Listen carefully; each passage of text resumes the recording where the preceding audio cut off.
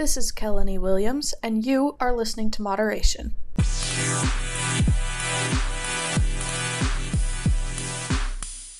What's up, guys? I'm back with episode 5 of Moderation. So recording episode 4 and 5 has been a pain in the ass. For some reason, anytime I have come to Hawaii, my phone and computer decide to have major storage issues and basically won't record any new media until I get home. It's been a nightmare. But gratefully, Autumn had her laptop and was willing to let me use it to get the audio recorded and edited. I wanted to do 2 episodes for this Monday, first because I missed last week's, and second because I feel like these 2 subjects go hand in hand. In the last episode, I talked about your environment and used a plant comparison.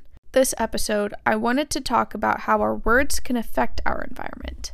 When I was in 8th grade, we had a substitute in our jazz band class for like 3 days straight. Everyone thought that she was a little crazy, but she did have one tangent that really resonated with me. I'm not really sure what brought this topic on, but she started talking about the study of plants and singing. The synopsis was that when negative language or negative thoughts were in the same environment of that plant, it wouldn't grow very much or would be stagnant. In contrast, if positive thoughts and language were in the same environment as the plant's growth would increase, and it would be more lively in color. The science behind it was that the vibrations from music or positive speaking would stimulate the plant, promoting its growth.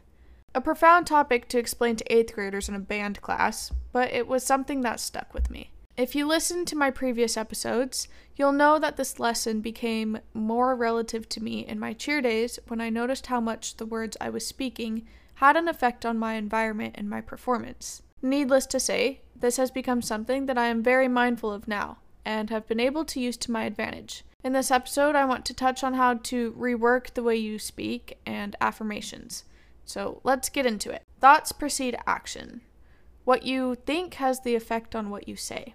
What I consider to be negative is any word or phrase related to limiting or disabling. It can be things that you're saying in a joking manner, or something you're just saying out loud without realizing. It can range from things like, "That was so stupid of me," or "I woke up in a bad mood." Conversely, I believe that positive words or phrases relate to enabling or potential, usually associated with the belief that you can or you will. Can you think of a time when there was something that you really wanted to do, but you were too scared to and you couldn't?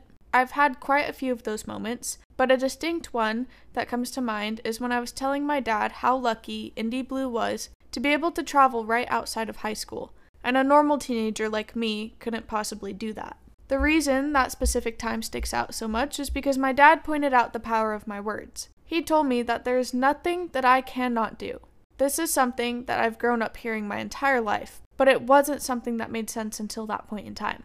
From then on, I was intent on being mindful about which words I associated myself with, which meant there was to be a lot of deconstructing of my thought patterns and speaking patterns. Let me elaborate. Can't was prominent in my vocabulary for a while.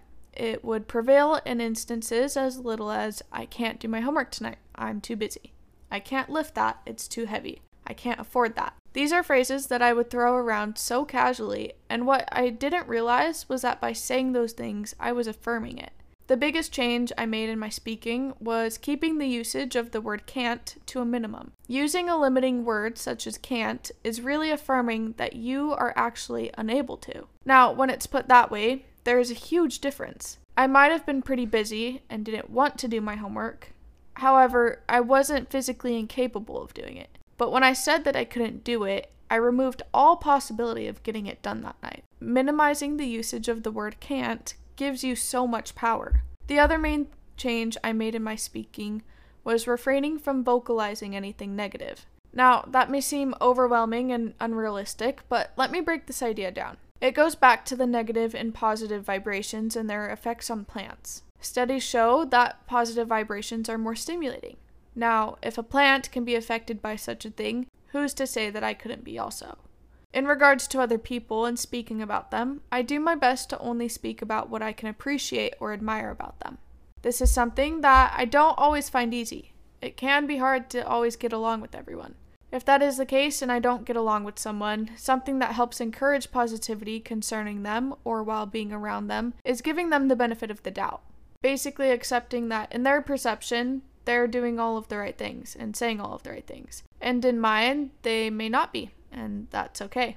Last summer, I noticed I tended to get pretty upset when driving. So if something pissed me off enough to have me wanting to swear or yell, I'd try to give the other driver the benefit of the doubt. If I felt the need to say something, I would say things like, oh, they're probably just having a bad day or didn't see me. Or they're just driving slow because they want to be safe. That would almost always instantly regulate my mood and would prevent me from carrying those feelings of fear or anger into the rest of my day. The words you say have an effect on your environment. The other part to your words is what you have to say about yourself. The definition of affirmation is something declared to be true, a positive statement or judgment. If we take what we know about the positive vibrations and its relation to plants and apply it to ourselves, just think about how much more efficient we could be. When I talk to myself, again, I rephrase from using the word can't. There is nothing that I cannot do. I avoid dwelling on notions relating to bad wealth or bad health. In the book Unlimited Power, Anthony Robbins talks about how when you use the phrases I am or I feel, you are actually communicating to your body to put yourself into that state.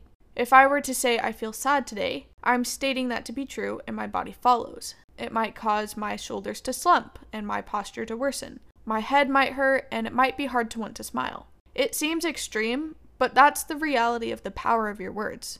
What we say affects our environment. Sticks and stones may break my bones, and words can definitely hurt me. Alright guys, that's all I've got for this episode. Pretty short and sweet, but I thought it paired well with the episode from earlier today. As always, if you liked this episode, please give the show a rating. I enjoy getting feedback on it. Have a good week, and I'll be back next week with episode 6 of Moderation.